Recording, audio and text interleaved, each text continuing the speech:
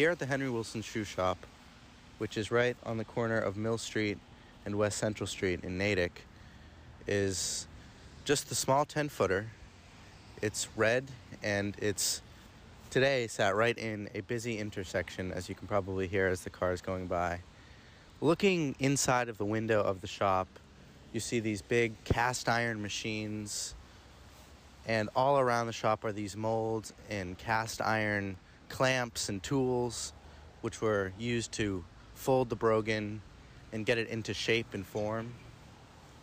It's stunning to think that so much of Wilson's life, so much of his thoughts happened in this little shop. You know, so many people drive by here every day. I've probably seen over 100 cars drive by here in the past 5 minutes. So few people actually realize the importance which this little 10-footer had on the history of our country.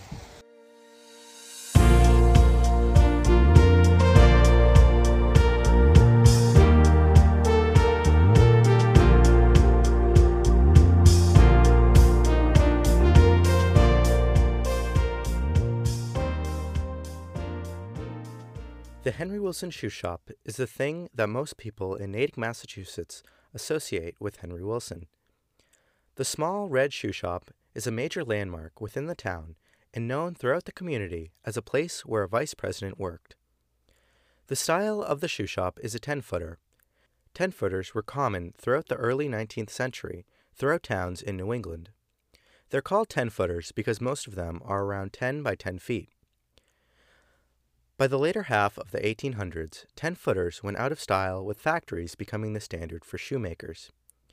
The Wilson Shoe Shop was built around 1825 and used as Wilson's workplace from the mid-1830s through the 1850s, when he left the shoe business to go into national politics.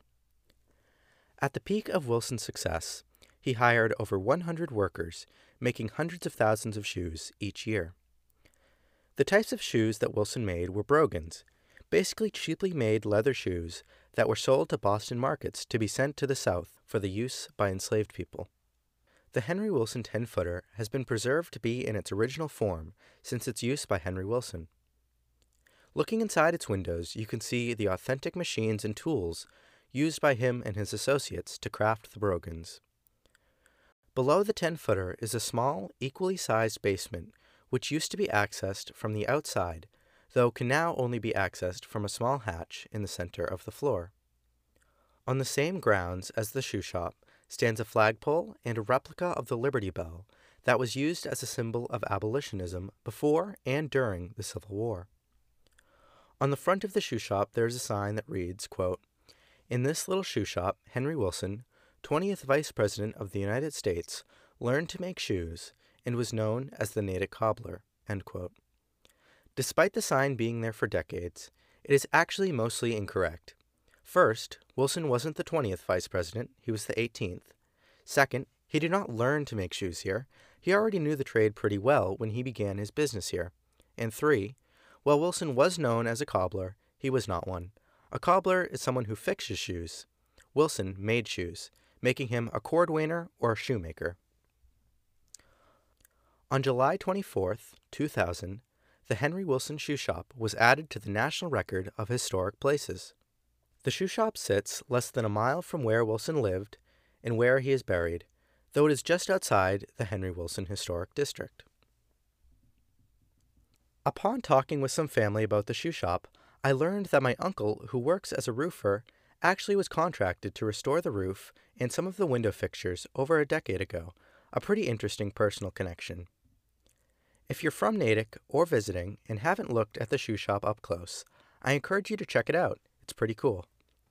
If you head over to henrywilsonhistory.com and search shoe shop in the search bar, you can find some pictures of the red 10-footer throughout the years, as well as what it looks like on the inside. You can find Henry Wilson and the Civil War on every podcast platform, and be sure to listen as we journey through the life of Henry Wilson. Episodes are released on Tuesdays and Thursdays throughout the summer. Thanks for listening to Henry Wilson and the Civil War.